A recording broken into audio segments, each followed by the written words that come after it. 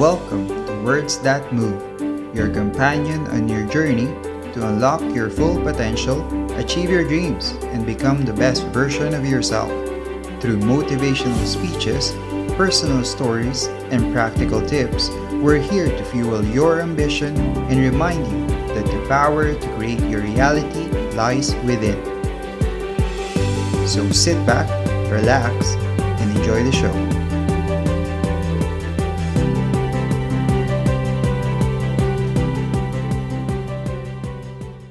I want to celebrate you.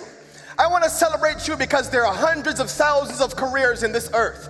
I want to celebrate you because there are thousands of things you could have chosen to do with your life. But you have chosen to dedicate yourself to a profession, to dedicate yourself to a career that's all about changing the lives of people and giving them the skills they need, giving them the information they need to make decisions that can change their lives. And I celebrate you because you're phenomenal and you deserve it.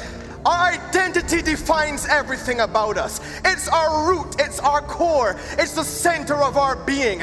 Everything that we've done, everything that we've accomplished, it all flows from the place of our identity. It's like our DNA, deoxyribonucleic acid. I read that before it came on stage. DNA contains our genetic code. It defines everything about us. It determines our physical characteristics. The amazing thing about it is DNA is on the inside of us, yet it influences and impacts everything people see on the outside.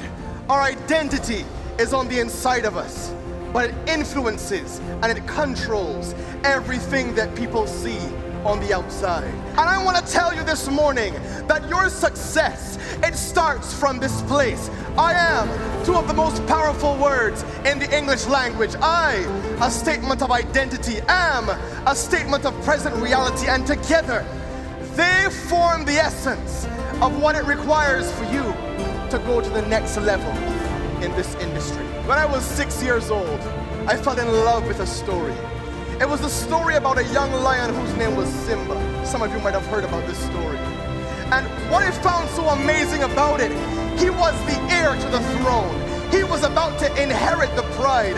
He was about to be king of the jungle.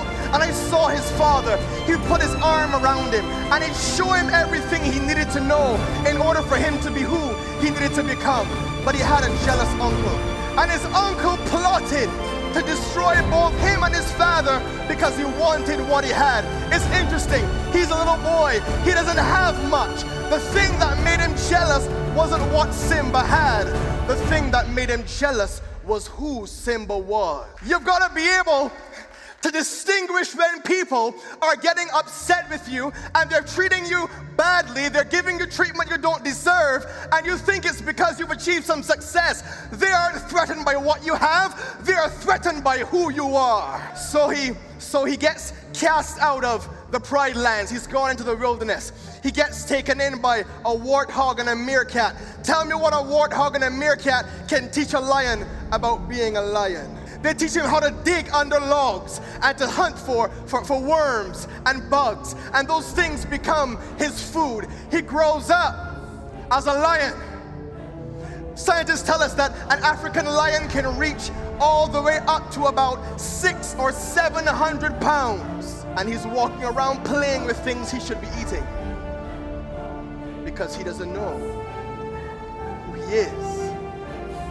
One day he has a chance encounter with a baboon. The baboon runs up to him and they go through the forest. And he leads him up to a stream. And he falls to his knees at the stream. And when he looks into the water, he sees the reflection of his father. And then a voice speaks down from the heavens. Simba. The first thing that Mufasa says to him, I should have been changing this right. The first thing that Mufasa says to him, he says to him, Simba, you have forgotten. You have forgotten who you are. Because you've forgotten who you are settling for less than you deserve.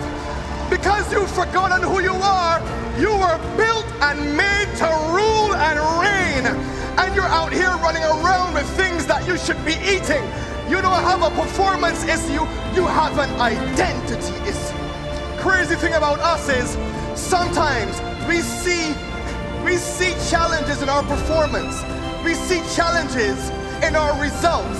We see failures in our activity, and we're trying to put band-aids on the symptoms. But I'm here to tell you today, the problem is not that you're not doing what you should be doing. The problem is you don't realize who you are. Your identity. Everything flows from that place of you being persuaded that you are worth something in this universe. You are worth something as a professional in this industry. You deserve more.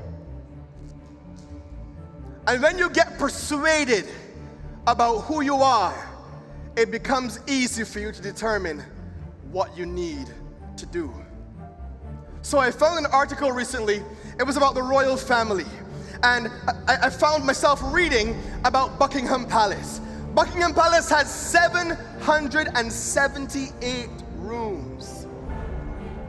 The children that grew up in the royal family, they grew up in the absolute lap of luxury. They have maids and butlers and attendants. You can bathe in one room, dress in another room, put your shoes on in a third room, put your makeup on in a fourth room, and go through one of about 20,000 doors. You've got options. The interesting thing about the royal family, though, is that because they are so clear on who they are, they know there's certain things that members of the royal family never do. There's certain places that members of the royal family never go. There's certain people that members of the royal family never associate with. Why? Because they know who they are. Do you know who you are? Thank you for tuning in. Hit that subscribe button and follow us for more episodes of Words That Move.